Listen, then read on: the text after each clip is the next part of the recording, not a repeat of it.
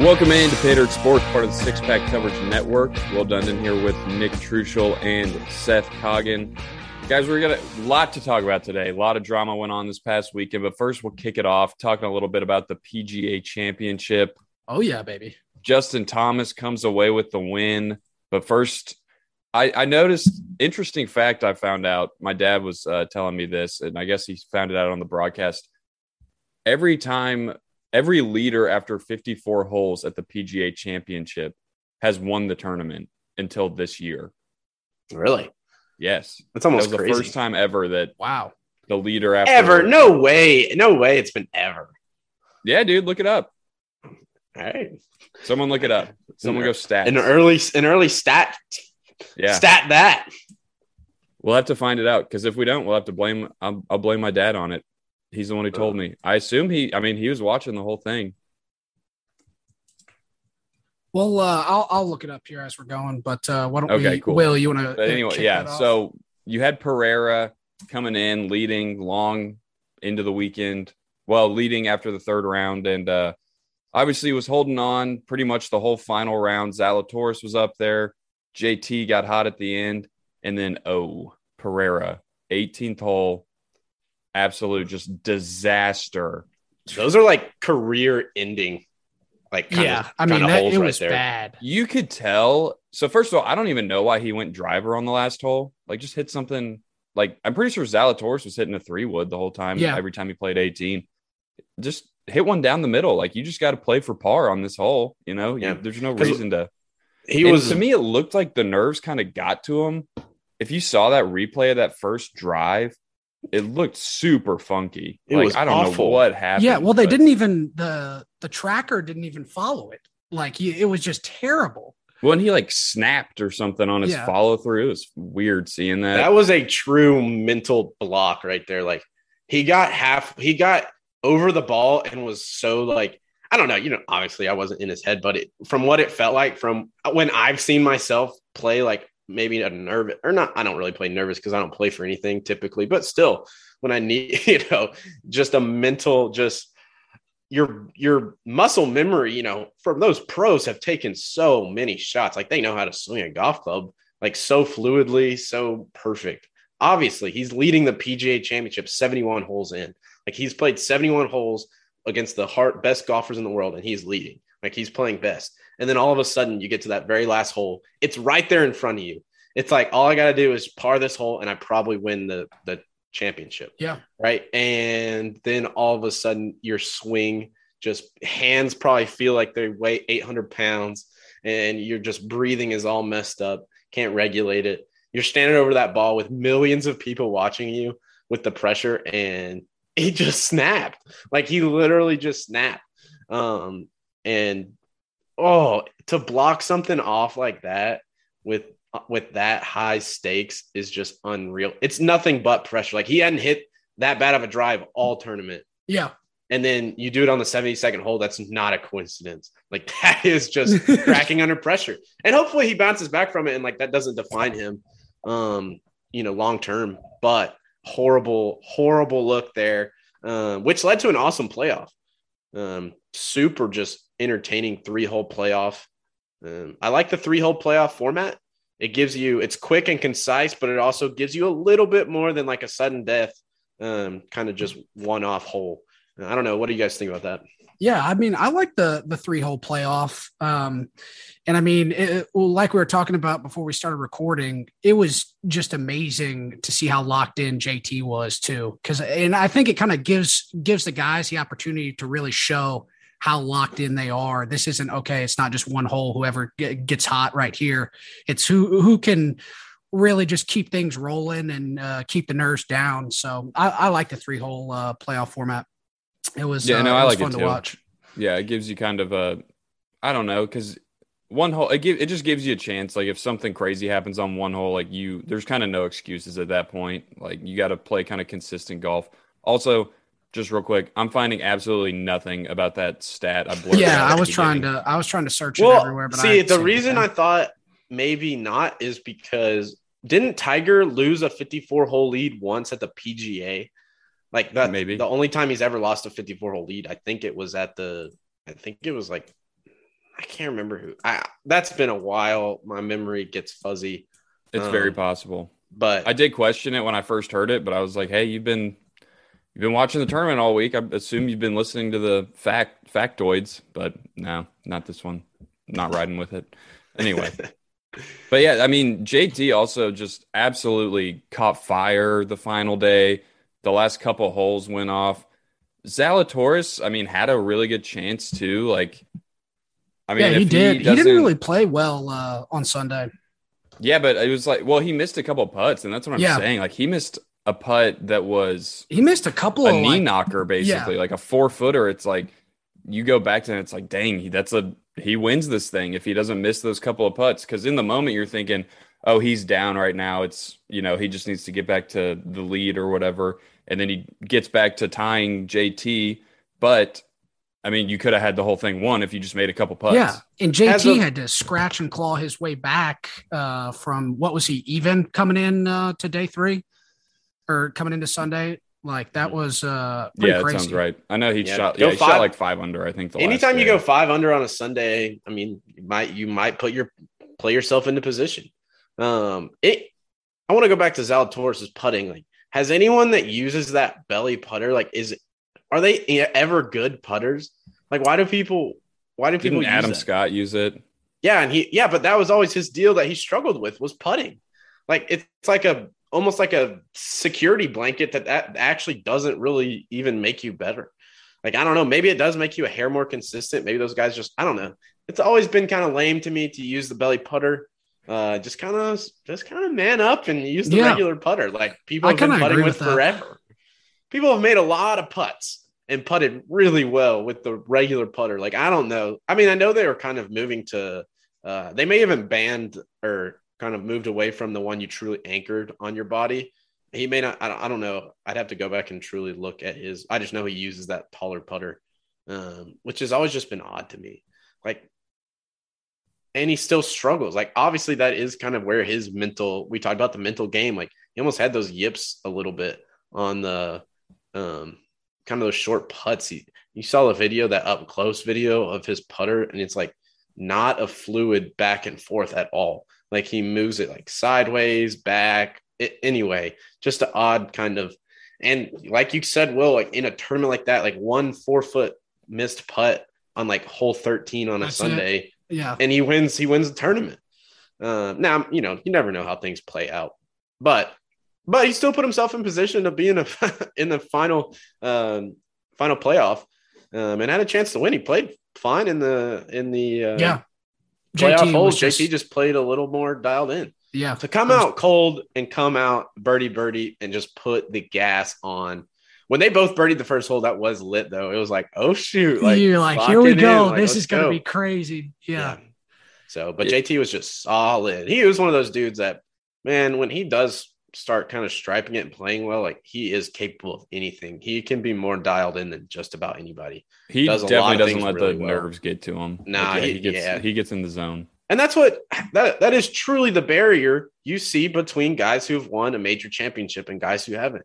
Like, that pressure, you can be one of the best golfers out there and you've played 4 solid rounds, but that pressure that comes with finishing a major and winning it, and not just kind of being there, not just being the top 10 guy, not being the top 5 guy, but winning a major is a threshold above. Most people won't ever do it. Most professional golfers, even if they play 10, 15, 20 years on tour, probably will never be a major champion.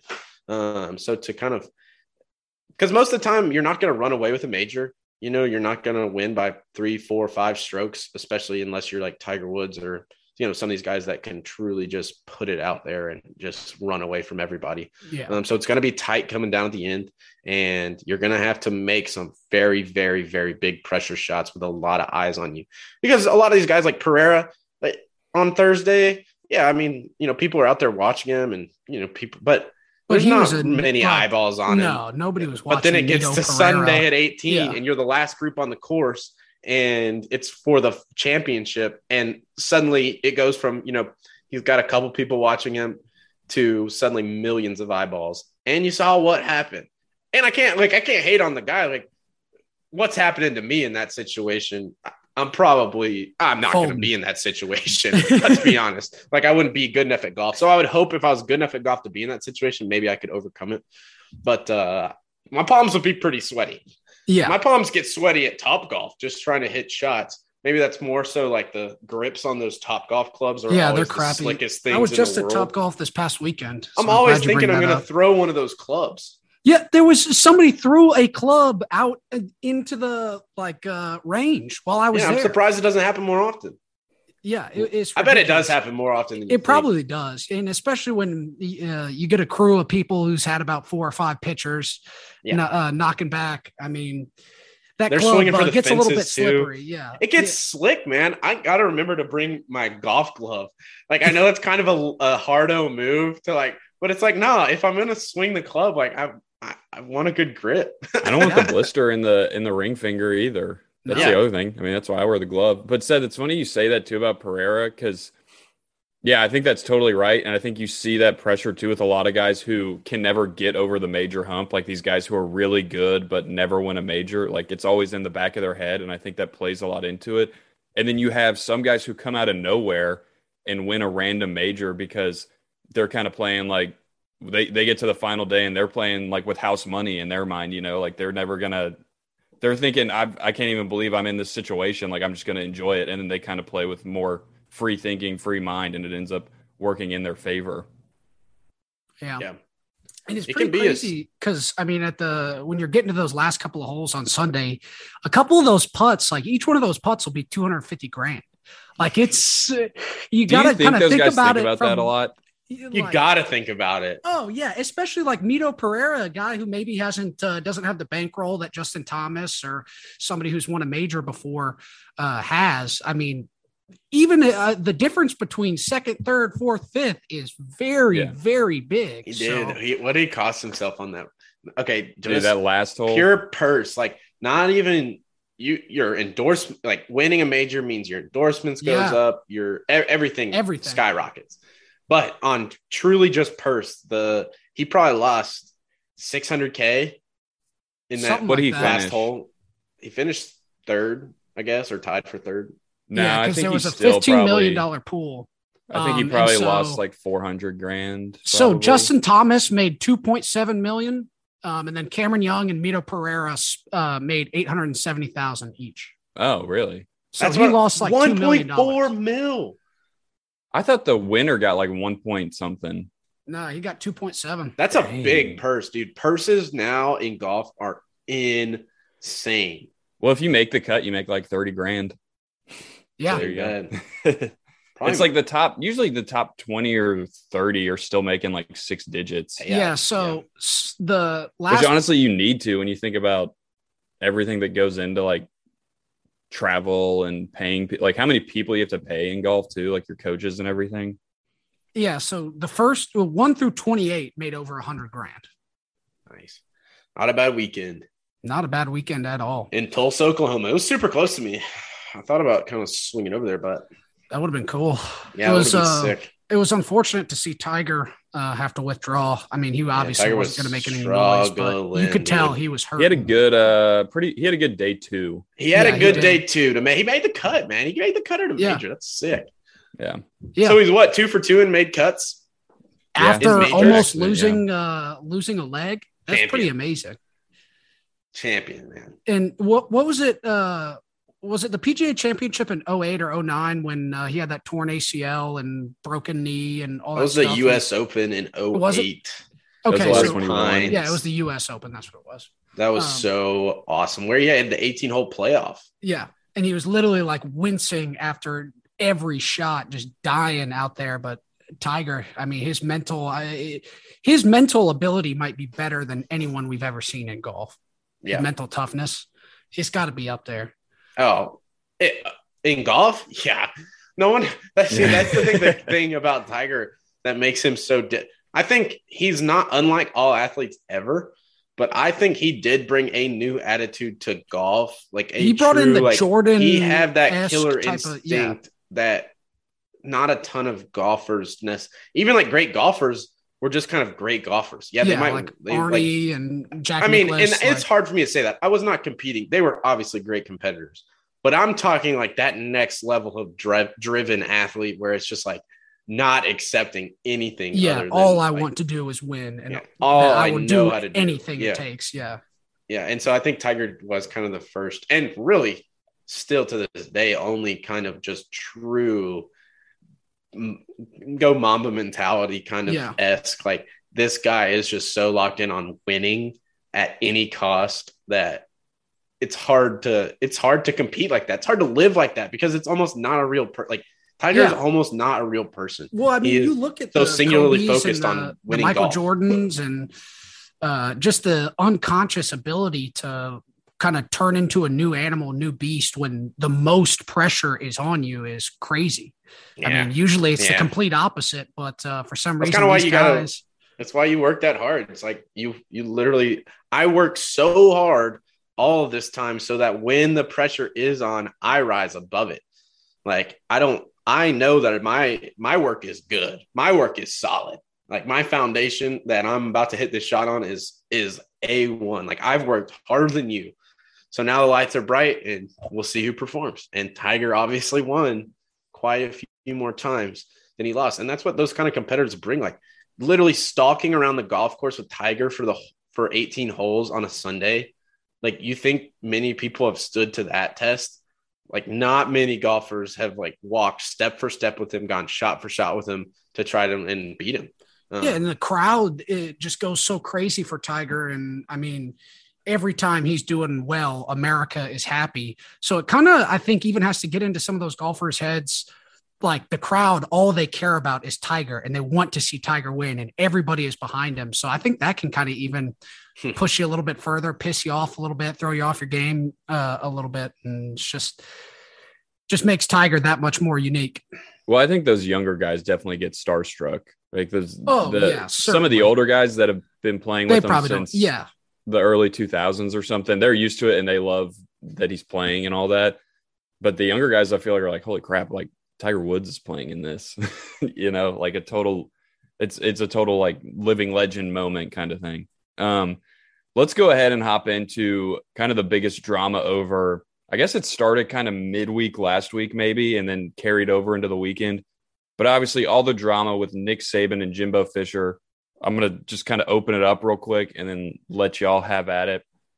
So this all kind of started, I believe, with the video of Saban surfacing, basically saying, hey, we at Bama had the number 2 recruiting class. A&M was number 1. A&M paid every single player on their team. We didn't pay anybody. LMAO. That is ridiculous, first of all. Anyway, then Jimbo comes back, holds a press conference. There's so many things to dive into about this because I can see both sides looking like making sense and both sides looking like total jackasses. Jimbo comes back with a press conference and just goes on a rant, basically trying to defend A&M, but also going at Saban, getting pissed off. You have players coming in, talking about getting paid, all this, so much to go into. I'll give my opinion on it at first. At first, I was on Jimbo's side because I thought what Saban said was completely asinine, trying to say that he doesn't pay any players is hilarious. Yeah. Then Jimbo comes back, and I'm kind of thinking, dude, why? Why are we doing this? You're getting way too upset about this. You're kind of whining. I get you're defending yourself, but what was the point of this? Because, I mean, he's kind of right. And my thought process was, Saban, we'll talk about this too. Saban apparently tried to call Jimbo. Jimbo didn't answer. I think to Saban, he really, he said that, and yeah, it sounds stupid, but I really don't think he cares as much about the whole situation. I think he is a little upset with the way college football recruiting is about to move. Exactly. But at the same time, I don't think he really has any bad blood towards Jimbo. And we talked about this earlier. I think Jimbo does have a total kind of little man complex towards Saban because he was the first assistant to beat Saban, obviously. And he does have a national championship. He's probably one of Saban's more successful assistants, obviously. But there is kind of it's true. You said it to me, kind of like Saban's his dad, basically. And daddy, the stepdad that daddy pisses Saban him off. But yeah, I'll let you take it wherever you want to go with it. I'm interested to hear what y'all have to say. So take it away. I'm reading through this Sports Illustrated article that was about 7 hours ago. So this has some pretty up-to-date information. Jimbo Fisher still has not talked to Nick Saban, and he says, we're done, like completely done. That was quoted, we're done. Dude, gotta go. Aggies gotta go. Before we get any further, Aggies got to go to Tuscaloosa next year. Like, I would just make it a point to not absolutely. You're coming at Nick Saban and you got to go to Alabama. Do you know how hard those people ride for Nick Saban? It is literally, oh my gosh, you are going into the den of wolves. You will not. It will be dangerous for Texas A&M to go to Alabama next year. Not only on the field, but literally off it. Like, these fans are crazy. Remember Harvey Updike poisoning trees? Yeah. Like poisoning trees, like famous. Oh, I've been to trees. Cheetown for a third Saturday in October, and those fans are nasty. Oh, and they are going to be vicious. They do not care about opposing fans vicious. Whatsoever. I would not go as an opposing fan. Like, the team's got to go. I'm serious. Like, if I was an A&M fan, I would stay away because it literally most people are normal. Like, they'll be there's crazy. Oh, boo! Like, screw you guys. Like, that's fine. That's part of the game. But then there will be crazy people like who will jump you ready just because you're wearing the wrong colors. Yeah. Yes, because you're wearing Aggie maroon. Oh man, hold up. I want to go through a little bit. I want to go through a little bit of Jimbo's quote. Context matters a lot here, I think, too. Context might be the biggest thing here. Yes. Saban's comments came at a big donor and booster event. Very limited media availability. These are the type of people in the room that would be paying for NIL deals and stuff of the sort. So it's almost like firing them up to say, hey, exactly. A&M is doing all this stuff. You guys, we need to start doing this we stuff. got to kind of roll. Like, if this is how the game's going to be played, we got to play it at a higher level. And it's truly, when I heard Saban's comments, yes, he's kind of griping about the situation as a whole, but almost he's putting respect on Texas A&M's name. He's literally pointing to them and say, look, when these were the rules for everybody, they did the best job. They were number one. They knocked us off. Like, they did better than us. It's a little bit of a backhanded compliment. It is. And it's kind of like, you had to do this. But see, I'm saying A&M should have taken it as like, just take it for what it is, as like, hey, he's literally saying, we did it better. We beat Nick Saban. Like, he's only mad at us. He's singling out A&M because we did it better than him. Like, for once, we beat Saban, and we beat him on the field too, and then beat him in recruiting. Like, he's targeting us. That's big deal. Like, that's like, we're top in Saban's mind. That means that's a good sign for our football pro. Like, that is a great thing. I would think like, that is a compliment. In that scenario. That is a huge if Nick Saban was pissed about Arkansas's recruiting tactics, you know how happy I'd be? I would be pumped. I would be ecstatic. Yeah, I would be going crazy. Jimbo just does the most Aggie beta thing ever. This is all like, it just fits so well into Texas A&M Agginess. Like, this is just what they do. Someone's kind of like, I'm going into the Jimbo quote. I got some of it pulled up because he takes it even so much further than Saban didn't mention anything about the kids. He didn't mention anything about the families. He just said Texas A&M. Like, he literally just said, as a school, Texas A&M, got all their players. They paid all their players with NIL deals, which is legal. Like, he never really accused them of cheating. Yeah, he just specifically said, he obviously, said his comments before, he does not like the NIL. Like, yeah, that's what he specifically said. It's the system. It's not, nobody's doing anything illegal. I just hate the system. Which makes sense. When you're the current king, why would you want the system to change? Especially king of recruiting. Yeah. Okay, so here we go here. It's a shame that we have to do this. It's really despicable that we have to. Oh, this meeting that I called, this press conference that I made about myself, it's really a shame that we as a collective have to do that. It's despicable. It's despicable he says despicable about 18 billion times. It's despicable that somebody can say things about somebody and, more importantly, 17-year-old kids. You're taking shots at 17-year-old kids and their families. That they broke state laws, that we bought every player on this group. We never bought anybody. No rules were broken. Nothing was done wrong. All right. It's despicable that a reputable head coach can come out and say this when he doesn't get his way or things don't go his way. The narcissist in him doesn't allow those things to happen, and it's ridiculous when he's not on top. Oh, man. Oh, boy. I mean, there's Pot calling the kettle black. some people think they're both God. narcissists. They're both dirty, rotten scumbags that I don't want to win in college football. Yeah. No, they literally are one in the same. It's so, I mean, it's just so ironic. Jimbo Fisher calling Nick Saban a narcissist when Nick Saban had these comments at a thing that was, you think Nick Saban wants to go meet with a bunch of donors and boosters? Like, probably not. Like, that is kind of part of the gig. Like, he does have to do that kind of stuff. You know what's narcissist behavior? To call a press conference at 10 a.m. the very next morning and say, no, I'm going to sit on stage for 10 minutes and rant about this guy. And he goes on to say, like, you people think he's God. And some people in Alabama would probably think of him about as highly as God, honestly. Yeah. But, you know, he is kind of the czar of college football. He has earned that title. Like, when Nick Saban with 7 championships starts talking about something, you do have to pay attention. Like, he is on the forefront, one of the greatest. I mean, he knows what he's talking greatest about. Coach, for sure. Yeah, the greatest coach of all time. Anyway, he goes on to say something along the lines of, hold on, I'm trying to think of what it, because the way he said despicable so many times, it's just hilarious. The way he said despicable multiple times, and like there was a chart. Someone had a chart. Oh, it was like, he said, no, this is what he said. When people show you who they are, just pay attention because it's who they are.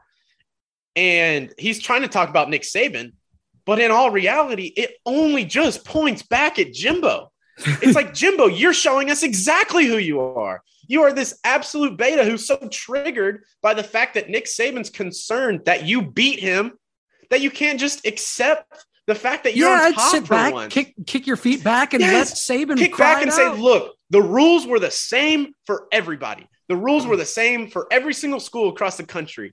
And we used it the best to our advantage, and we won. We beat you. We came out on top. So just sit there and kick your feet up and say, and flex that and say, yes, we did. We threw money. We threw NIL deals like A&M. We got that cash. Yeah, like, bring it on. Come on, recruits, Let's we got go. it. We're gonna throw that cash around. Instead, he whines about making fun of these despicable. Like, Jimbo, you're so misreading. You're so caught up in, I don't know if you're self-conscious or ignorant or that's just your personality of being this, like daddy issues with Nick Saban. Oh, Jimbo had a chance to actually once kind of gain some points in my mind and be like, no, screw you, Nick Saban. We did beat you. Like, shout out. I can be on anyone's team that's beating Saban. Like, yeah, respect. Like, y'all did better than Saban there. You did better than Alabama. But no, he chose the exact opposite route. He chose to whine and whine and whine and made himself look, as Jimbo typically does, like this just sad little greasy little slime ball of a coach who's got like him showing up in like snakeskin boots, and he's like a snake oil salesman back in the day, like showing up to your town saying, I got this miracle treatment. I'm Jimbo Fisher. I really love riding horses. You think Jimbo was riding many horses before he was at Texas A&M? Like, he's a poser. He's a poser. He won 1 national championship with Jameis Winston. And other than that, he is severely underperformed for what he's paid. He has the exact same record in 4 years as Kevin Sumlin had before him. So the exact same head coach at the exact same university that got paid substantially less and got fired. He has the same exact record. Okay, Jimbo. Now you got the #1 recruiting class. You better do something with it. All right. That's kind of, that's all I got to say, because I can get hot. Jimbo. Well, and it's interesting. I've got a couple things. It's interesting you say that about Sumlin because, hey, Sumlin also beat Bama a couple times or gave them a run for their money. Sumlin also had them really hot and ranked really high at times. But also, here's the thing. So if Jimbo either doesn't comment on this or does he could come out and say, you know what? NIL's the thing now. We are going by the book with NIL as far as that goes. If he says that and basically doesn't really comment on it or whatever, what is the entire kind of nation doing? Everyone is basically laughing at the Saban comment saying that he never paid anyone. that it ends there pretty much. You're right. By doing this, all it does is bring more attention to what Jimbo's doing and make him kind of look more like a fool. Yeah. Now, I do want to say, like, Saban is kind of continuing to go with this. He doesn't like the way the system's going. And he does kind of continue to give these backhanded compliments everywhere he goes. He did bring up, I don't remember the exact quote. Maybe y'all can help me out. He did bring up the whole Jackson State thing with Travis Hunter going there and getting paid $1 million. And that kind of brought Deion into it. And issued a warning to Saban. What's that? Deion issued a warning to Saban. Did you see that? Coach Prime came out. You know the quotes. Can you bring that up or tell me what happened? So Sanders responded to Saban's comments on Thursday evening, saying that he felt it should be a public instead of private conversation between the two. Which Saban did try to call him privately. Yeah. And have some words before the press conference. Jimbo? Well, you're talking about Jimbo. No, Saban called Jimbo before the press conference. Yeah. Well, Trucial, who are you talking about? Yeah, so I'm talking about Deion Sanders. Yeah, but Deion's kind of talking about those conversations. Yeah, he's weighing in as well. And he says, so this was the quote that he said, "I don't even wear a watch and I know what time it is. They forget I know who's been bringing the bag and dropping it off. I know this stuff. I'm not the one you want to play with when it comes to all of this stuff." Is what he said. Coach Prime, baby. And so he basically just called Saban out and said, "Look, we did this the right way. You've been doing it the backhanded way this whole time. Screw you." And Saban came out and apologized for some of these comments and said that he shouldn't have singled anybody out and that he's more mad at the system. And he specifically said, "I never said anyone did anything illegal." He said, "I'm pissed off at the system and the way this is playing out first." So, and Deion Sanders kind of was saying that, I mean, all of a sudden, just because someone wants to come play at a HBCU, it's the only reason he's coming to play here is because he took the money. There's no other possible reason that he could have wanted to come out and do this. And I think that's a fair point. I mean, hey, maybe you want to go play for Deion Sanders and want to be the big man on campus and do all that stuff. So I don't know if it's necessarily fair to say, okay, the only reason is to he's coming for money and that he's Deion Sanders said Travis ain't built like that. Travis ain't chasing a dollar. Travis is chasing greatness. So I think Deion at the same time chasing money. Yeah, he's chasing money. It definitely had something to do with it. But why are we all of a sudden hating on chasing money? Yeah, I don't think there's anything wrong with chasing baby. Get paid. Yeah. If I could get paid $1 million and play college football, that would be tight. Why would I not want to do that? Why would I not do that? That would be so sick. Oh, man. I think, go back to that Jimbo saying, "Oh, people show you who they really are." It's like, yeah, you're the one that Saban kind of reached out, tried to be a little bit of the bigger man, like tried to call you, knowing that you have a personal relationship that, everyone doesn't know about. They worked together at LSU for 6 years? He tried to reach out personally. And I'm sure as an olive branch, probably to say like, "Look, I overstepped, I don't know how that conversation goes, but at least like it's a sign of," and then Jimbo shows you exactly who he is when he declines that call and says, "No, we're done." And then goes off. They're obviously not done because you're going to go spend 10 minutes solo talking to the media about the same thing. This is two grown men having like a high school breakup, and one of them essentially like starts tweeting about it. Yeah, it's not a good look for Jimbo. It's not a great look for Saban, but stupid. That's kind of Saban's deal. Saban likes to complain about stuff that doesn't go his way. Jimbo was correct about that. Saban does love doing that. He does love to do that 100%. And I think it's almost kind of like how Belichick, was it 2 years ago when the Titans used that penalty kind of loophole to drain the clock against the Patriots in the playoffs. And Belichick was getting, was so mad at Vrabel for literally doing exactly what Belichick would do all the time and do in a second. So I think it was kind of something similar to that they just kind of has that personality where he's going to get pissed off if things don't go his way. And hey, maybe that's part of the reason why he's been so great is because he gets so personally invested and fired up and pissed off when he isn't number one at every facet of college football. So maybe that's part of the reason why Saban's been so great, that it personally irks him if he doesn't have the number one recruiting class, if they don't go number one, don't win the national championship. So I don't know. You could look at it that way. I think Saban does feel a little bit of the power slipping away from him in a sense. Oh, I mean, certainly. you saw Georgia is up there, and I mean, may not be able to fully sustain the long-term success that Alabama has, but I mean, they just keep reloading. They're like reloading. they're going to be, won the and then national championship. then another one of his former guys, like at A&M, like they're obviously strong, and I just think that's maybe, and this is the NIL stuff, is how he sees him losing a little. Like that is he's calling about parity and stuff. Like that's actually maybe one way, because like we've talked about on this show quite a bit, the NIL stuff does allow schools, like quite literally the three examples that we tend to give: Arkansas, Tennessee, Nebraska, schools on that kind of caliber level who have the same financial base, if not bigger than Alabama, who now they're more of, while they weren't really a threat, the last 15 years he's been there, now all of a sudden they've elevated to levels that maybe even these schools are more of a threat. It's not just, pretty much his whole time in Alabama, there's been maybe one school that's a true threat that year. Maybe it's LSU. It's been Georgia recently. Auburn's been up there a little bit. Florida State. Florida. Back. Yeah. Someone who gets hot. Yeah. Clemson. But Clemson. But it's pretty much been Alabama and somebody else. Yeah. I think you're going to see more programs or elevate to at least where they're nipping right at the heels of Alabama. I think. I mean, that's kind of what I feel in between the lines of his comments is like, I'm not going to be the most powerful forever, especially if this kind of continues this way.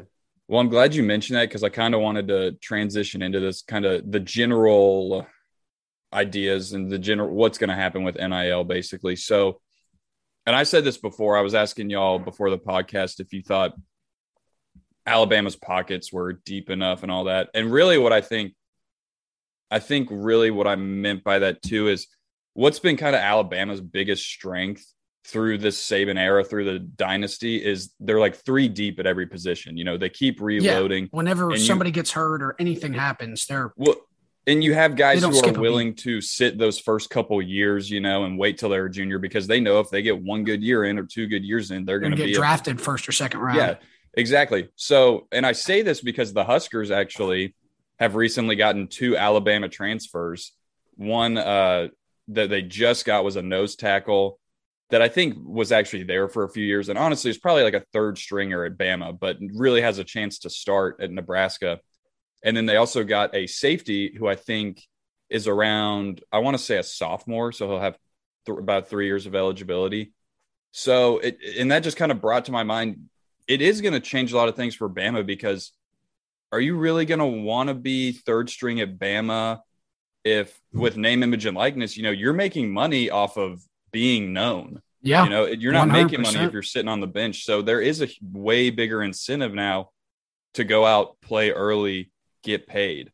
So while I think, Alabama, any big school that cares about football, right, y'all said it, they're going to pay for what they want. However, are they going to pay for a guy who is like third string on the depth chart? Like, are they going to be able to, there has to be a limit at some point in my mind, especially there. Because I think about it, Nebraska, we paid O'Shawn Mathis, it sounds like $500,000, a guy who like might start. Like, I think he probably will, but we didn't pay $500,000 for a superstar. I hope he is, but as far as we know, this is a guy who might play for us. Like, he's not getting that money somewhere else, right? So I think that's interesting to how it all is going to play out with everyone in college football.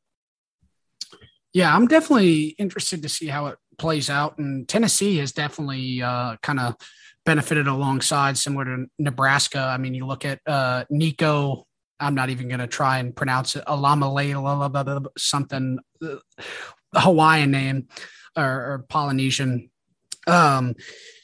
there were reports that we paid him like $7 million. I don't believe that was actually true. I think he can make that much. Yeah, he can make that much. And a lot of people are saying the Spire group, the Spire collective at Tennessee is the best collective in NIL out there. I've been seeing a lot of them kind of at the top.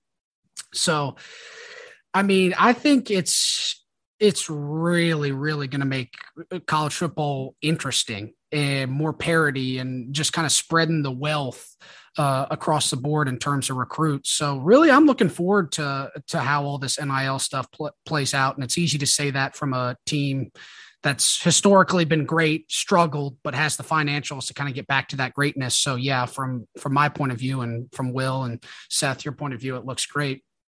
But I think it's just going to make things more interesting and just add another kind of piece to the game that it comes to recruiting and comes to all these boosters having to pool money together.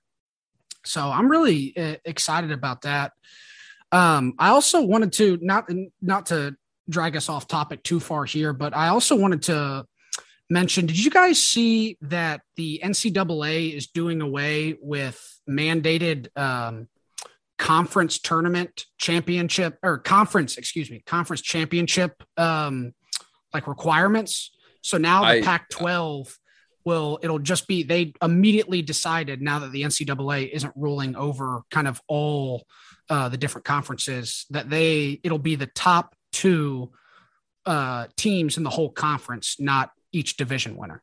Well, it's funny you mentioned that because, there's been, I don't think we actually talked about this before the podcast, but we can definitely jump into it. There's been a lot of talk about the SEC going into the pod format. Seth, I know you tweeted some stuff out about that. And then I think something very recently, the Big Ten has, like, for the next few years, they had all their non-con games set up. And I think they had to erase them all. Or maybe it was their conference games. Maybe it was flipped.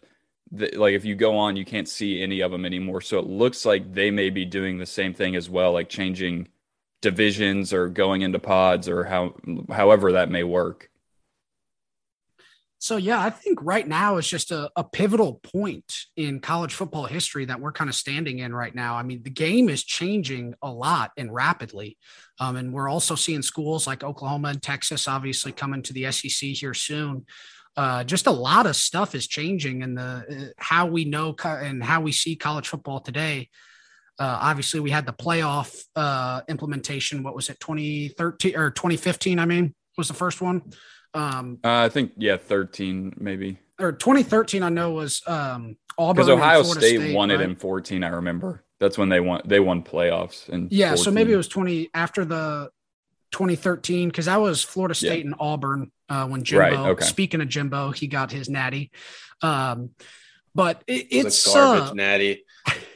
That was Auburn team was not very good, and they still should have won. They had the 2 most amazing plays in all of college football history to get there. Exactly. That's what I'm saying. That Auburn team should have been 9-3, bro. They literally beat a 9-3 team in the national championship. That's so lame. Yeah. I'll agree with you, Seth, on that. That team was magical. I mean, what are you gonna do? Like, I don't. It's crazy. They won the games. Yeah, like I can't really take it away from them. They were the team. They were like the team of destiny until they. Yeah, the prayer of Jordan Hare was total BS. Like, that was stupid. Jameis's last was an interception any other day. Like, yeah.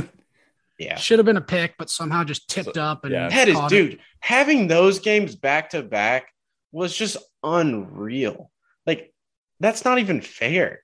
Those are 2 of the most hype games to be at of all time, and they just happen back to back, like same stadium, home games. Fun to be there against your 2 most bitter rivals.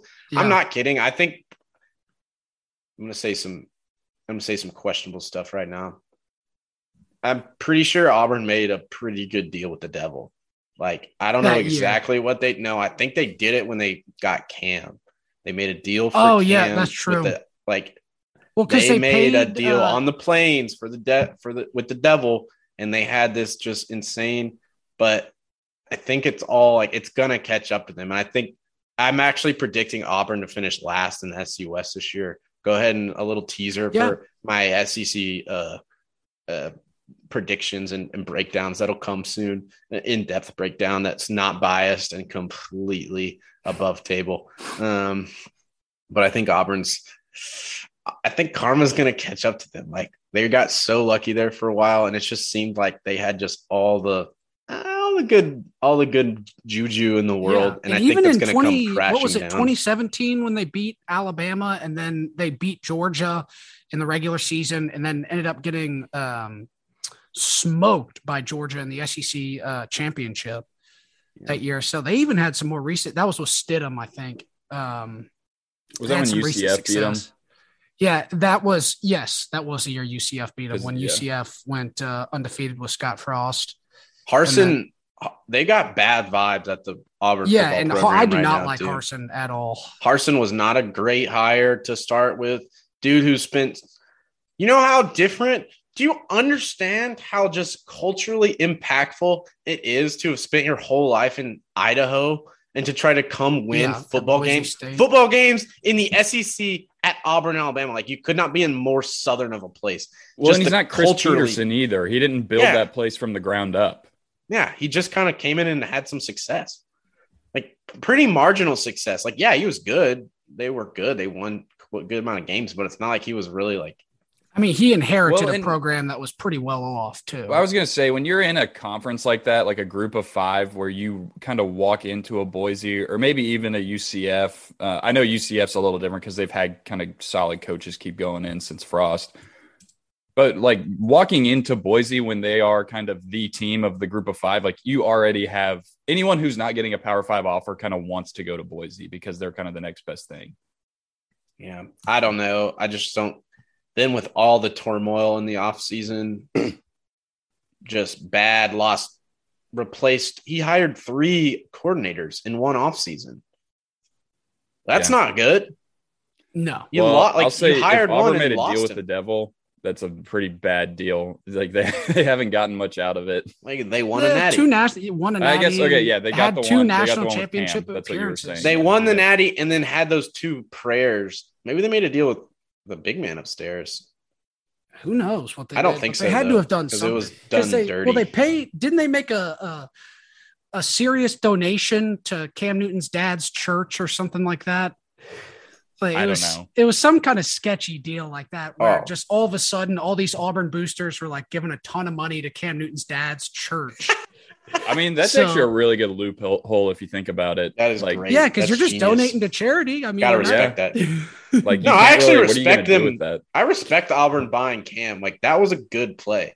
If you knew you could get one player, he's gonna like win you a natty. It's worth what possibly have besides Joe Burrow, probably the best single season a quarterback has ever had in college football. To just come in and just put the team on your back the whole season, do everything. What were they down to Oregon? Was it 24-3 or was it? No, it wasn't against Oregon. It was Alabama. It was down to Alabama 24-3 on the road at Alabama too. Like, I mean, that's unheard of. Dude, I remember hearing stories about that game in T-Town. Dude, the story I loved about that game is apparently when Auburn started making the comeback, Cam, he would get tackled and he would kind of lay down a little extra longer to pretend he was hurt or something. And then he'd jump up and start laughing at all the fans, just totally trolling them the whole time, just toying with them. He did. That was Cam's thing. It's like he not only won, he also like orchestrated the crowd. Like he literally would. Yeah, he was a crowd pleaser. He was sick. Cam was awesome. I didn't like – that was actually one of Arkansas's really, really good teams. We played them at Auburn that day, and Nick Fairley had a dirty hit on Ryan Mallett, knocked him out of the game. And, who knows? History could be different if the Hogs were healthy that day. But Tyler Wilson actually came in and balled out, and we lost. It was like a crazy high-scoring game. They scored like 60 points, but we scored like 48. It was actually pretty exciting. Really, it was all Cam Newton that year. That their defense was good, but not like great by any means. Yeah. What was the natty though? The natty was a low. The natty was low scoring. They won like 18-20 or something. Yeah, something like that. I didn't even think anyone scored 20. Maybe they did, but they kicked a game-winning field goal, like maybe hit 20 or something. I can't remember exactly. But that was against the all-powerful Oregon offense at the time. That was when Oregon offense was like no one had seen it before. Yeah, so it's 22-19. Okay, so yeah. That is kind of crazy that, yeah, those both were just dynamic offenses, and then you get to the championship and kind of locks down. Well, that championship they had against Florida State was another super low scoring game. Yeah, it was. If I remember. And if Auburn went up with what, like a minute to go or 2 minutes to go? Was that when Trey Mason broke off? Trey Mason busted a 20-yarder. If he would have just gone down at the 5-yard line, they squeezed a little bit more clock. I don't know if Jameis would have had enough time to. Did they already have the lead? No, they didn't have the lead. But I'm just saying, you got to take the touchdown. Ballsy. You got to take the touchdown. But I mean, also with how amazing Jameis was in college, you got to be a little. I don't know. It's easy to say that looking back now, but I mean, I think Trey Mason probably made the right move. You got to take the touchdown if you got a wide open one right there. Yeah. Let's what we were kind of talking about earlier with the pods. I want to hear y'all's kind of thoughts on that, because to me it looks like pretty soon college football may be moving away from the NCAA with all this kind of realignment. Yeah. And I like the idea that I keep hearing of, like, the Power Five may kind of separate itself as even like a different division, especially now that you have, I mean, you can add some of these lower level teams that have had success, like UCF, Cincinnati, maybe even Boise, teams like that, and then independents, BYU, Notre Dame, obviously. You can kind of throw those into this upper echelon division, and then you kind of have everyone else.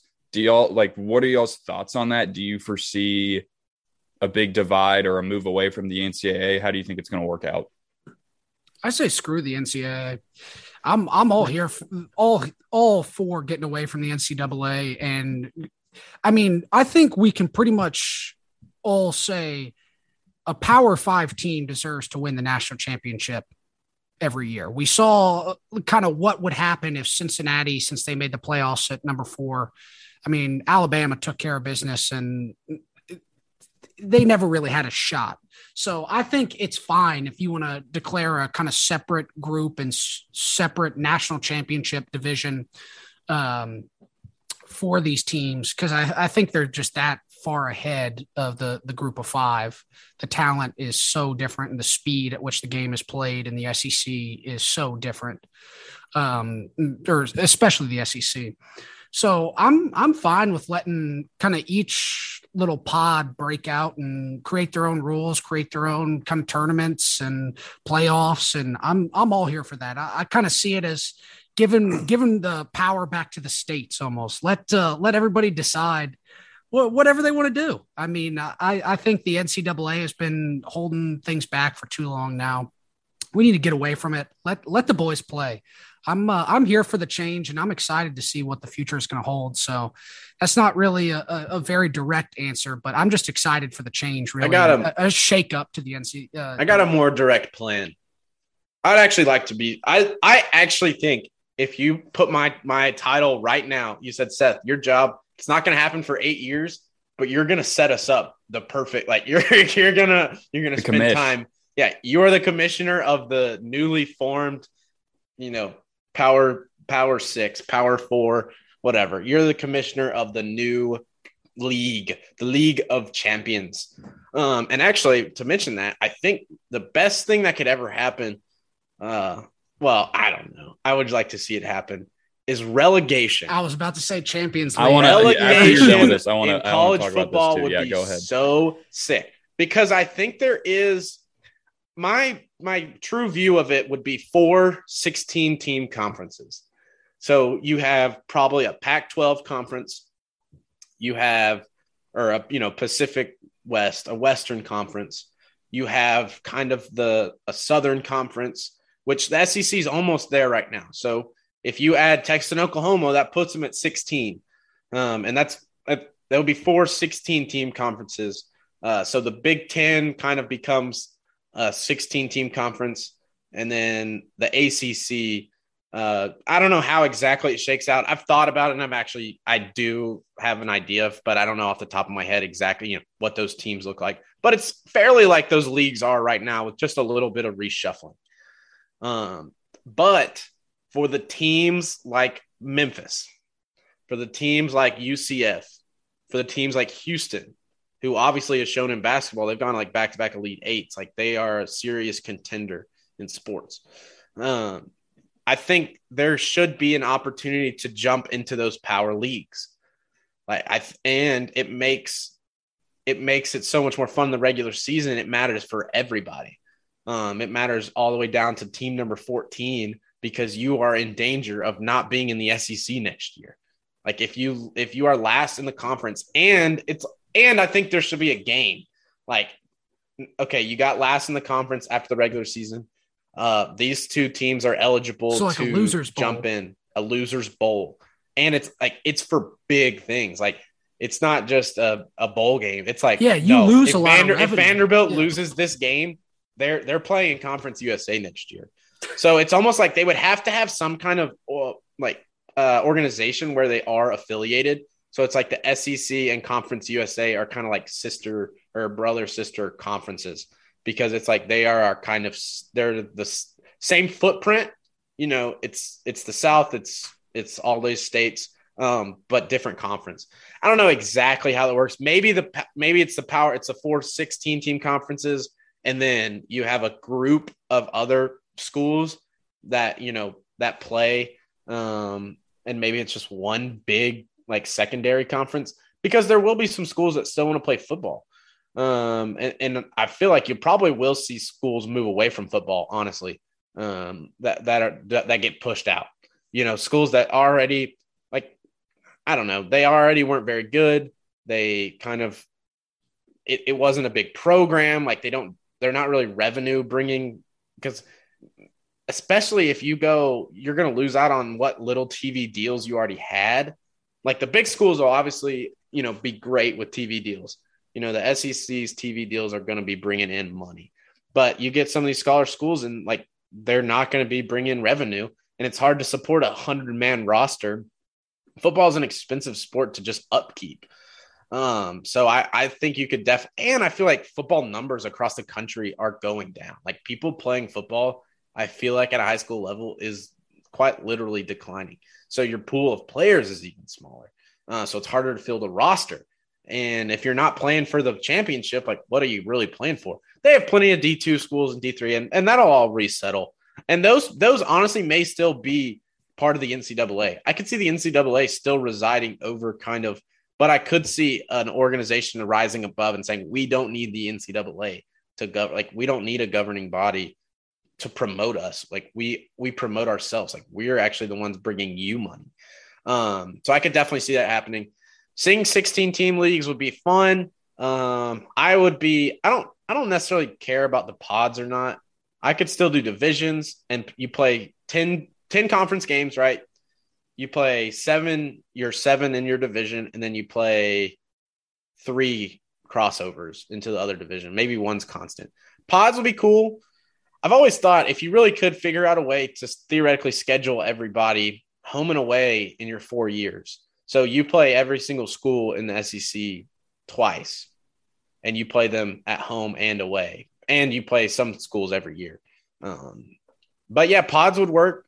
That'd be pretty fun. Like if Arkansas was in a pod with Texas, A&M, and Oklahoma or something, or they probably wouldn't. It'd probably be, let's just hypothetically talk SEC with Texas and Oklahoma. I think those two, when they leave the Big 12, I think that's the year around you're going to see massive shift, which is upcoming, but it still could be. It's not. They're obviously not this year, and I could see it honestly being next football season, not this upcoming season, but the one after. Okay, so you got Texas, Oklahoma, A&M, and I don't know, LSU. Let's see.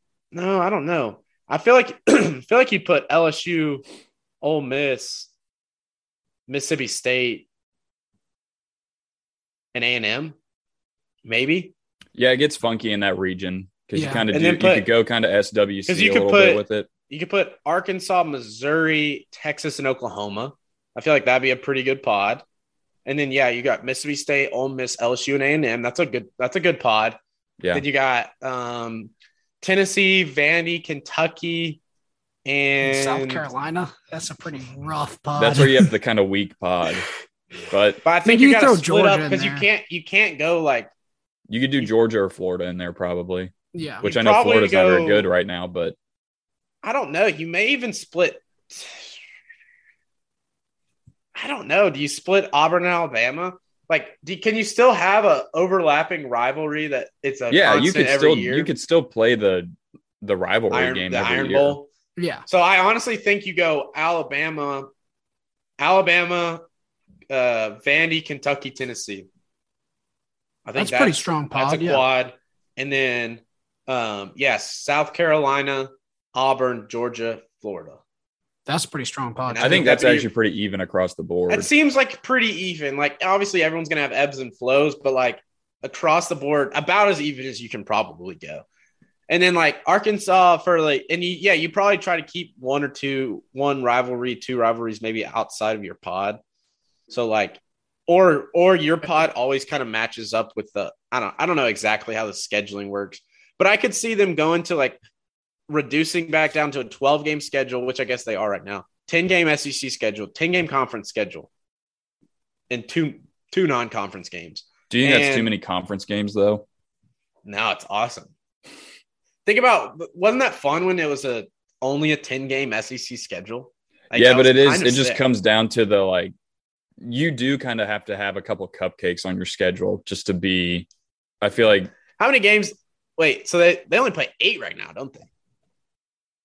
8 conference. I know Big Ten plays 9, I think. And then, I think SEC plays 8 maybe. Yeah, that would be a big jump to 10. That's what I thought. That's what I wanted. But see, that'd be cool.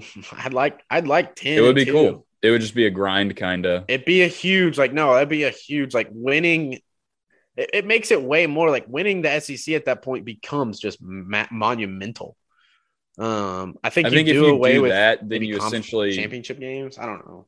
I think if you do a 10-game SEC schedule, you essentially have to schedule 2 cupcakes, which, I mean, you could do, or that might be, as far as you get into TV deals and money and stuff, like you do need to have some big out of conference games. I actually think, okay, all right, we'll bump it back down to maybe 9 games. I want a first game of the season. I want a interconference tournaments. So it's ranked out. It's literally just ranked out. You're number 3 in the SEC. Okay, you're always matching up versus number 3 in the Big Ten, or maybe it's even pod wise. Like if the Big Ten adopted pod or Big 16 adopts pods, it's like, okay, so it's Wisconsin, Nebraska, Minnesota, and Northwestern. Let's just say that's just my 4. It's random, but so that pod always matches up with like Arkansas, Oklahoma, Texas, Missouri. Like, so it's like 1 through 4, you get ranked like the NFL does it, because that's how they do it. The AFC South this year is matching up with the NFC West. And so it's like 1 through 4 just plays 1 through 4. So it just creates kind of fun matchups. That's like every year, maybe it could rotate and stuff, but you kind of know it's like you play a set conference, like a not your conference, but a power conference opponent based on kind of how you finished last year. It's like a bowl game, but the start of the years. It's just like a big tournament, like a big kind of it's not preseason. It counts. It's real. But it is kind of a jamboree. Because I'm thinking 8-game playoff too. Trushel, I know you had a little backlash on that the other day. 18 playoff is sick. Who cares? Like, more the merrier. Much. It's not that much though. It's one more game. Well, it's do away with conference championships. Conference championships. I just don't think it'll affect anything. Well, if you go to this schedule, if you go to what Seth's talking about, I could see it where, if you're playing so many conference games and you want to like pull everyone out of each conference, 8 teams kind of makes sense just because you haven't, I don't know, you just kind of beat up on each other and everything. And it won't devalue the regular season. That's my greatest kind of tiff with the whole expanding to the 8-team playoff. I like it at 4 because it truly matters right now. If you lose 1 game, there's a very good chance like you're out. Like if you lose 2, it's almost like you're definitely out unless you're an SEC champion, That's kind of why I like it at 4 right now. But if you go to these giant conferences where it's going to be a little more even playing field, and you're not worried about someone jumping in who's not that good or anything, like everyone's going to be like pretty good. And yeah, probably not. The 8's going to lose to the 1 most often. Maybe 90% of the time, but and maybe 95% of the time. I'd say but there's going to be some 99. 7-2 upsets. There's going to be some 6-3 upsets for sure. That's true. Like, it's going to happen. And if it doesn't, 1 year, 2 years, who cares? Like, okay, they proved it again that they're the top 4 teams. They got to host a playoff game. That's one big part of it. The first round is on campus because playoff games on campus would be sick. Electric. That'd be so sick. You're starting to swing me a little bit here. That's what I'm saying. That's like, well, it's not a bad deal. Yeah, if you go business side with it, then it makes sense. If you're trying to make money, it definitely makes sense. Yeah, so that's where I think we're probably honestly just the stars are kind of aligning that it's going to big conferences. And I think it's probably, I don't know if it's good or bad, but it's where we're headed. The NCAA was kind of honestly, the NCAA has shown itself the incompetency is just pretty rife. Agreed. Now, I mean, I talk a lot of garbage. They do a pretty good job of organizing college sports, which is essentially their goal. But in terms of but just let them handle like track and swimming and stuff like that. Let them have that. They don't need to have college football. They can do March Madness. That's cool. Sure. Maybe we can start phasing that out too. That'd be nice. Well, you're going to phase out March Madness? No, phase out the NCAA from March Madness and let actually March Madness become its own like conglomerate, its own brand, its own entity. All right, I'm going to say one more thing about this, and then Trushel, if you can throw in your kind of 2 cents, and then we'll move on. But going back to the whole relegation thing, the reason I love relegation is because, yeah, Trushel, you're right. Maybe Cincinnati, they can't compete with Bama, but okay, outside of Bama, Georgia, Cincinnati is probably competing with everyone else in the SEC. Definitely everyone else in the Big Ten, maybe outside of Ohio State or someone. Like, they're good enough and they can bring in more money than a lot of these super lower level teams. Like, Vanderbilt is straight up just cashing checks from being in the SEC. You know, like they're not even, I don't know how much money they make off of football. I have to assume pretty much the money they do make is from the TV deals that they get because they're in the SEC, or when all these teams win bowl games or championships, they get a cut of that. So that's why I kind of like the whole relegation thing, because it gives you an incentive like, hey, not only is it bad that you haven't had a lot of success and you're not bringing revenue at your own school, but no, like you need to do this because otherwise you're kind of a burden to everyone else in your conference as well. And I'm not saying I don't know, like maybe college football breaks away on its own. I think college football is powerful enough to do that and has enough revenue to do that. I don't think you have to do that for every sport. Maybe it's easier though if you do that.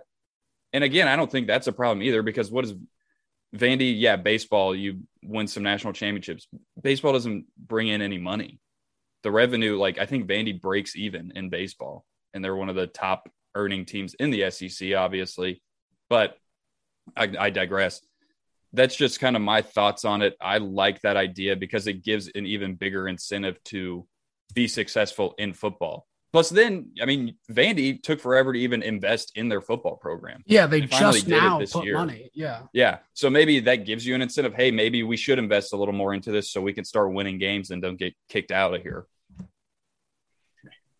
The threat of getting kicked out makes it pretty interesting.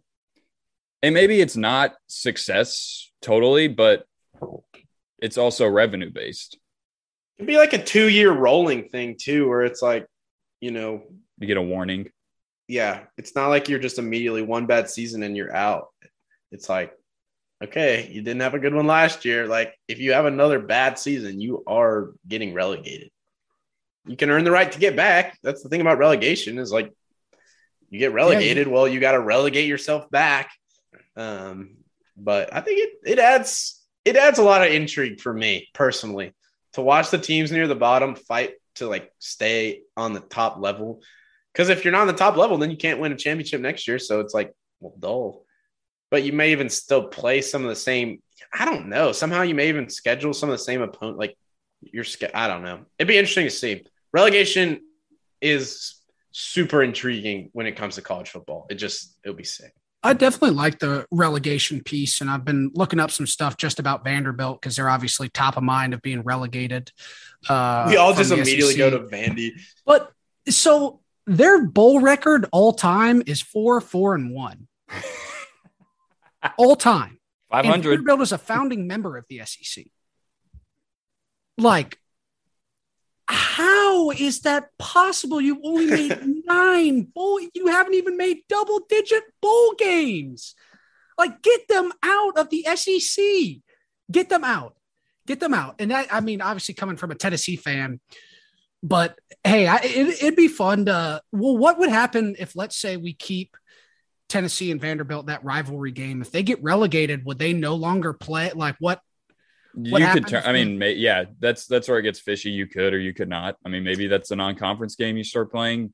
Yeah. Then you'd have to get into all the scheduling conflicts. I think it would just be done until they get back. So that maybe would be a little weird for some kind of rivalries, but I mean, honestly, to tell you the truth, as a Tennessee fan, I don't think it would hurt me a whole lot if you were like, no. Oh, you don't get to play Vandy. That'd be like, instead you get to play Memphis. I'd just be like, dang, like that free win is gone now. That kind of sucks. But like, I mean, besides the James Franklin era, we won't talk about. But like the Tennessee Vanderbilt rivalry doesn't stand up to Tennessee Florida, Tennessee Georgia, Tennessee Bama. No, like I get we haven't even had a lot of success against all those teams in a while, but that's still a game that there's just more pageantry and tradition behind those than there is Tennessee Vandy. So, yeah, I think I'm here for the relegation of teams. I think it'd be, like I said, a little hairy with maybe some of the rivalry games. As like, let's say Auburn, they go through like a really bad stretch here. They just tumble. And what if they get relegated from the SEC? That would just kind of be crazy. Yeah. like you earned relegation. Yeah. You earned relegation. You earned it by being terrible. See, I do think that you have to take into account revenue still somehow. I don't know if it's like, is it straight up just, hey, you're not playing well, you're out, or is it a combination of, hey, not only you're not playing well, but you're also not making any money? I kind of like that angle because, I mean, let's say, but then what if Texas, your team who's been playing kind of poorly and down, if they continue that streak, but they make a ton of money, do you relegate them? It'd be tough for the SEC to kick them out when they're bringing in a lot of that revenue. Well, it's like Nebraska going 4-8, but still selling out every game. You know, what if, say Northwestern's 6-6, but they're not bringing in near as much money? That causes an issue there, right? Because you have a team who's more successful, but they're not bringing in as much money. Can you relegate them? I don't know. No, I think you got to play for it. Maybe like the bottom 2 teams play in the league, and then the team who loses that plays the relegation bowl against the top team. So it's like you have 2 chances to like not get relegated, even if you are in position to get relegated. There are a lot of kinks to work out in the relegation game plan, but that's why I said I got a few years to really. You've got 8 years. I just think we talk about this as if it's like about to happen, but I truly believe this would be a great solution for college football. And I think by the year, if we call it 8 years, 2030. It's going to look so different by 2030. Yeah, and it's going to look so different. And I'm here for the changes. I mean, people are ready for change. Yeah, ready for change. Kind of one thing that I was just randomly thinking about here. Speaking of changes, do you see all the construction on Neyland Stadium has fully gone underway, and now Neyland Stadium is under 100,000 seats capacity. Oh, is it really? Yeah. I didn't know they first were time. That since 2006. Like symbolically tough. Yeah, I know. And it's kind of out of left field, but I was just thinking about stuff like this. And I was seeing some pictures of some folks in Knoxville that were there for graduation. Were taking pictures of all the construction going on in Neyland. Party deck though. The party deck is going to be insane. Like it's going to be worth it. And now we'll actually have a better chance of selling out some games, which will be awesome. That's the thing, right? Like we weren't selling out 102,000. Like we weren't doing it. So like unless it was, I mean, you did if it was Florida and it was a giant game, but yeah, even it was tough. Like even then it was still tough, especially with how down Tennessee has been. So I don't hate it, but I thought I'd just bring that up as a little factoid. And speaking of expansions, I wanted to talk a little bit of NFL, if that's cool with you guys. Did you see the Washington Commanders spent $100 million in buying land for a new stadium? Yeah, and it's like it's like an hour south of downtown DC. Dude, yeah. Why? 200 acres. Because they're one of the most poorly run franchises in the history of sports. And Snyder's an idiot. Like, he has no clue what's going on. He is an idiot. I do know that much. He does not have his finger on the pulse. Commanders, whatever. And did you guys see that Nick Foles signed with the Colts? Yes, I did see that. He's back with Frank two garbage Reich now. quarterbacks. I don't know. No, I'm not. Nick Foles does not. I don't think he's going to see the field. No, Nick Foles was just with the Jags, wasn't he? Like, he was hurt though. That's the last time I remember him playing the Titans. Yeah, but anything the Colts have done does not really terrify me. Matt Ryan is like 40, can't move. Have you watched Matt Ryan play recently? Yeah, he did not look good last year in that Arthur Smith system. Look good. He is so immobile. It almost hurts. Like, his legs are like bricks. They're like cement blocks.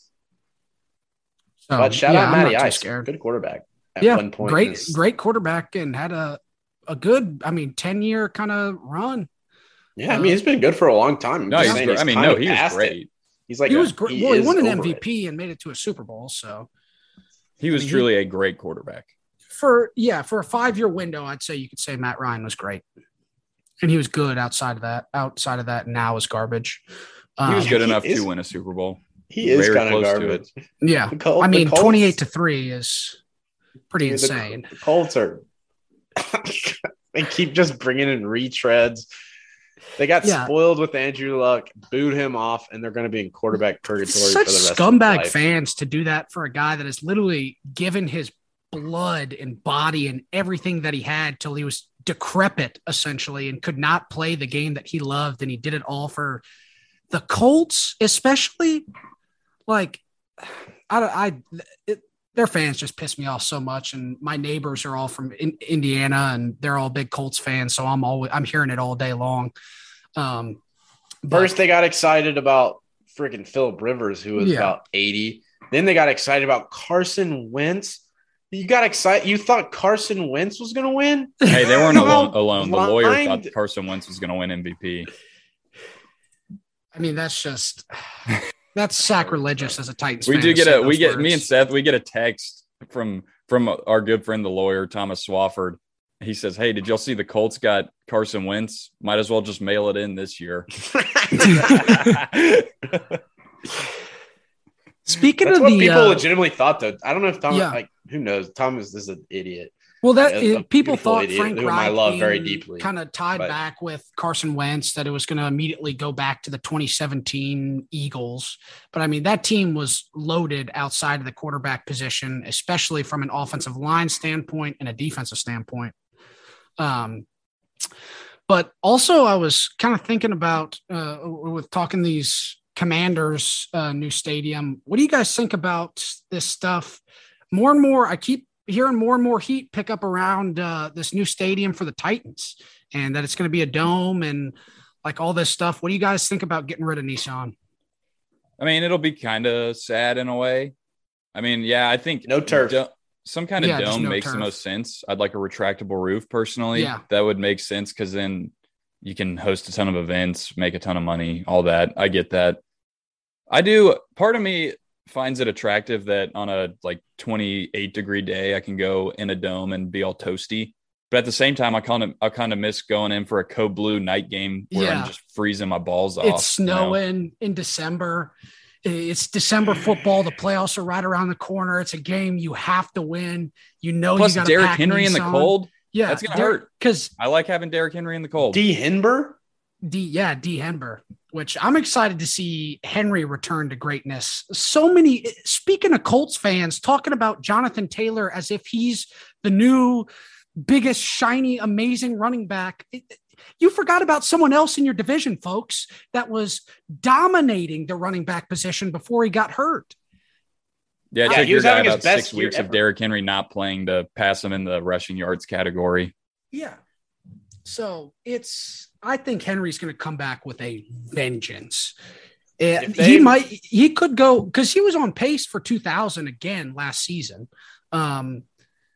What if he goes for 2,000 again? That'd be unreal. Would he cement himself as the greatest running back of all time? I think the conversation's there.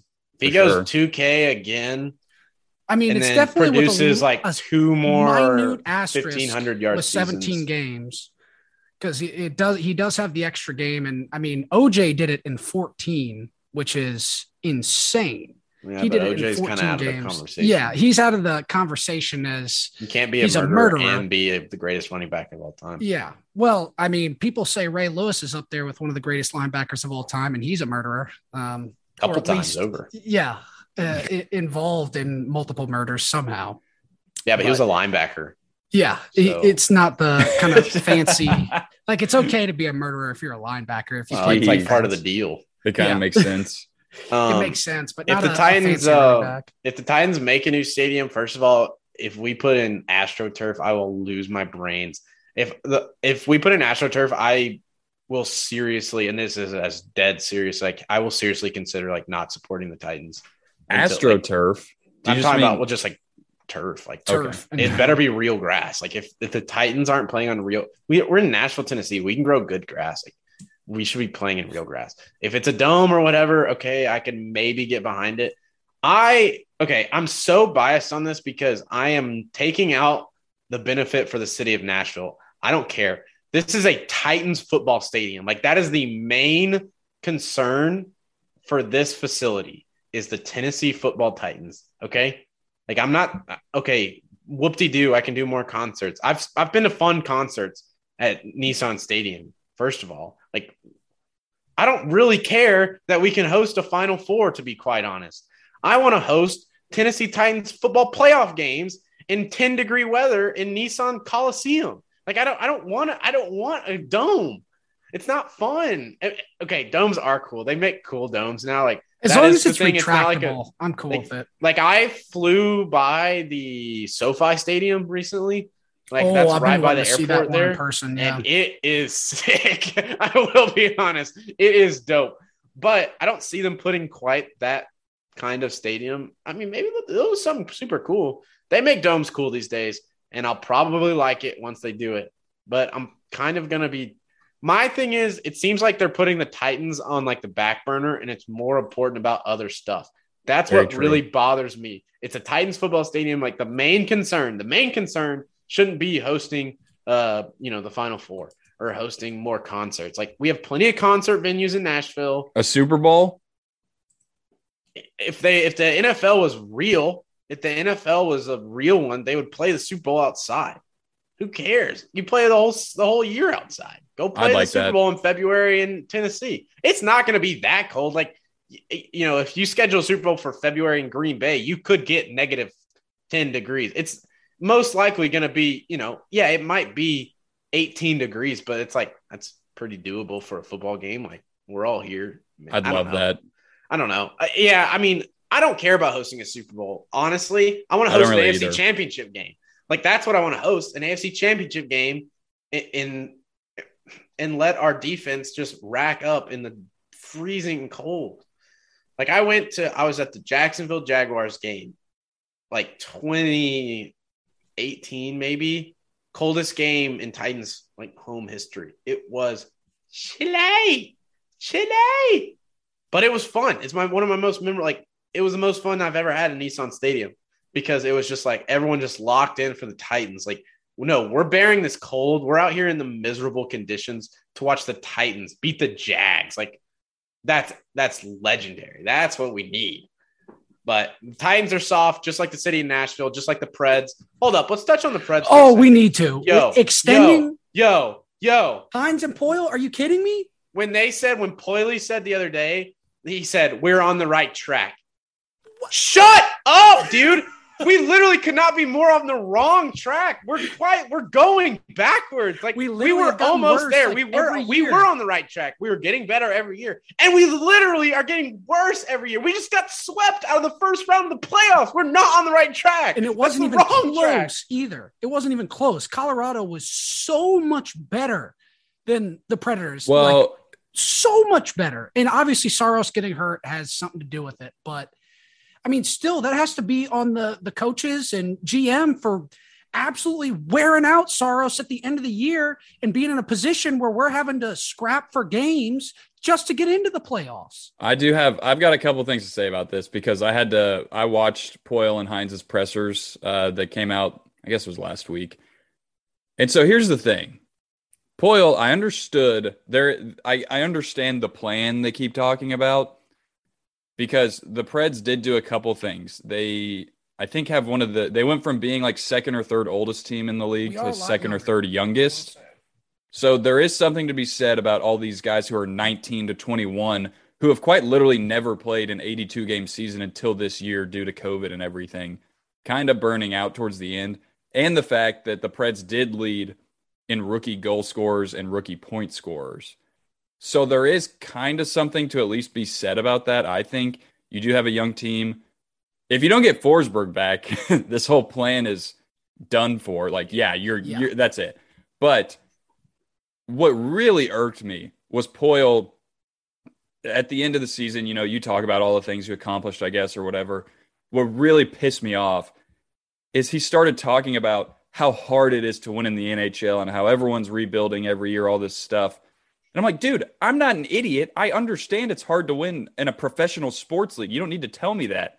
But what are you going to do about it? Yeah. Like, I get you have all this stuff. Not gonna You just get said easier. every other team has to rebuild every year. Okay, so why are they winning? You're going the wrong way. Yeah. Like, okay, dude, that's great. You have a plan. You got a bunch of young players. But we're not going to sit around for 4 or 5 years while you sit. Like, how long is it going to take? Don't tell me it's going to take time or everything. You've been the GM since 97, man. You should know what you're doing. Like, keep us up there. I don't know. I actually don't hate Hines either. I do just because I think Hines is like a gritty, kind of no-nonsense guy. I'm not smart enough about hockey to give you all the X's and O's and if he's doing all that right. But Poyle, man, is just pissing me off just because he just seems like such a bitch out there when he's talking to the media. I'm like, dude, just stop making excuses. Just do it. Yeah. His post, and I see this as more of an out. I'm not super plugged into the Preds quite often, but I did pay attention to that because I was curious because as an outside, I'm ready to make some moves. As someone who's not seriously invested, I'm ready to make a move right now. So I was kind of reading those comments and it was just like, who do you think you're talking to? Like, we have eyes. Like we watched this happen in real time. And like, I would have rather you say like, this season was honestly objectively a failure.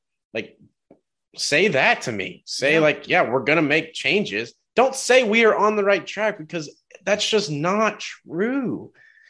And maybe if your plan is 5 years away, but there is a very wide gap. Colorado's great. They're a really good team. They may well win the Stanley Cup. So, but that's the standard. That's where you want to be. And there's obviously a wide gap between us and them. You also shouldn't have been playing them anyway. No. Oh, yeah. No, giving up what was it? 4-0 lead. At the end of the season and losing that game to play Colorado instead of Calgary. That was just so stupid. So stupid.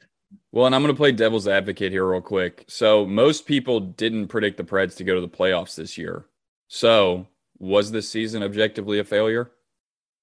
Who cares what the predict? Like, I'm going in with the mindset of bring Stanley home every year. Or at least make a run at it. Yeah, like make a run. Like, I feel like, especially in the NHL, like just having the right foundation and having the right team culture and just grittiness to your team can make such a big difference in hockey. I feel like I see so often teams that are lower seeded make big runs, just like the Preds did in 2017. I mean, that team had so much heart. I don't know if the Preds are ever going to have that big goal scorer like McKinnon or really have that big name guy. Well, you had 240 goal scorers for the first time in franchise history. Yeah.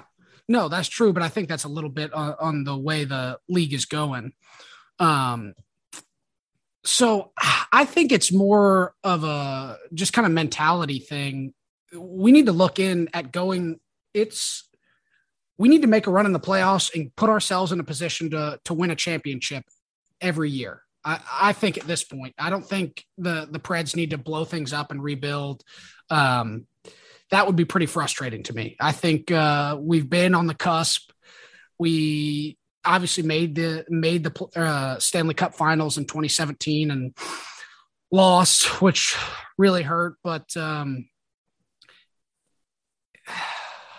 I don't know. I could go off on a tangent here, but I think the Preds are not that far away from getting back to that point. And now is not the time to kind of blow things up. And maybe what some of the people were saying, yeah, the Preds are going to be no good.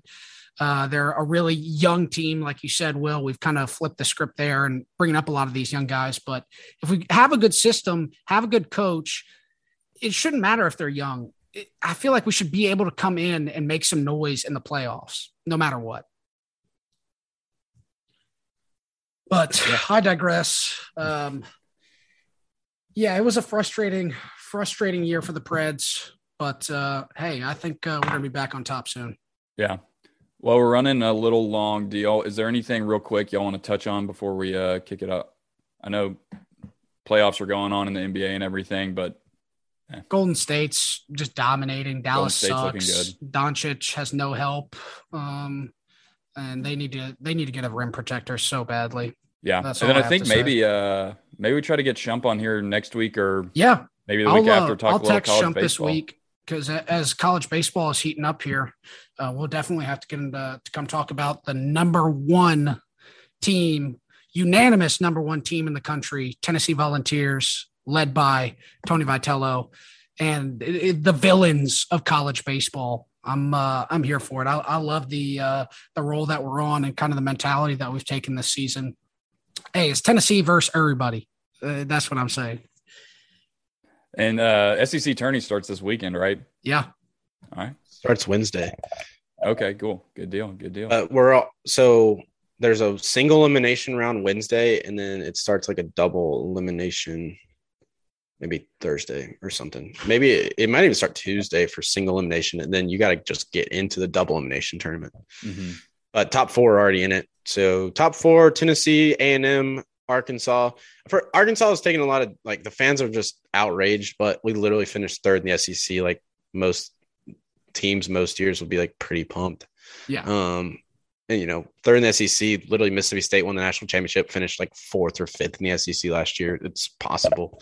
Just got to get playing the best at the right time. Yeah, baseball's weird too because you don't even have to be great. You just got to win games, and you got to find a way to put a few more runs across than the other team. And so, if you just kind of get that mojo right, we'll see what happens. But postseason time now, it's time to sack up. Yeah. All right, guys. Well, thanks again for listening. This has been Pay Dirt Sports, part of the Six Pack Coverage Network. Be sure to check them out at sixpackcoverage.com.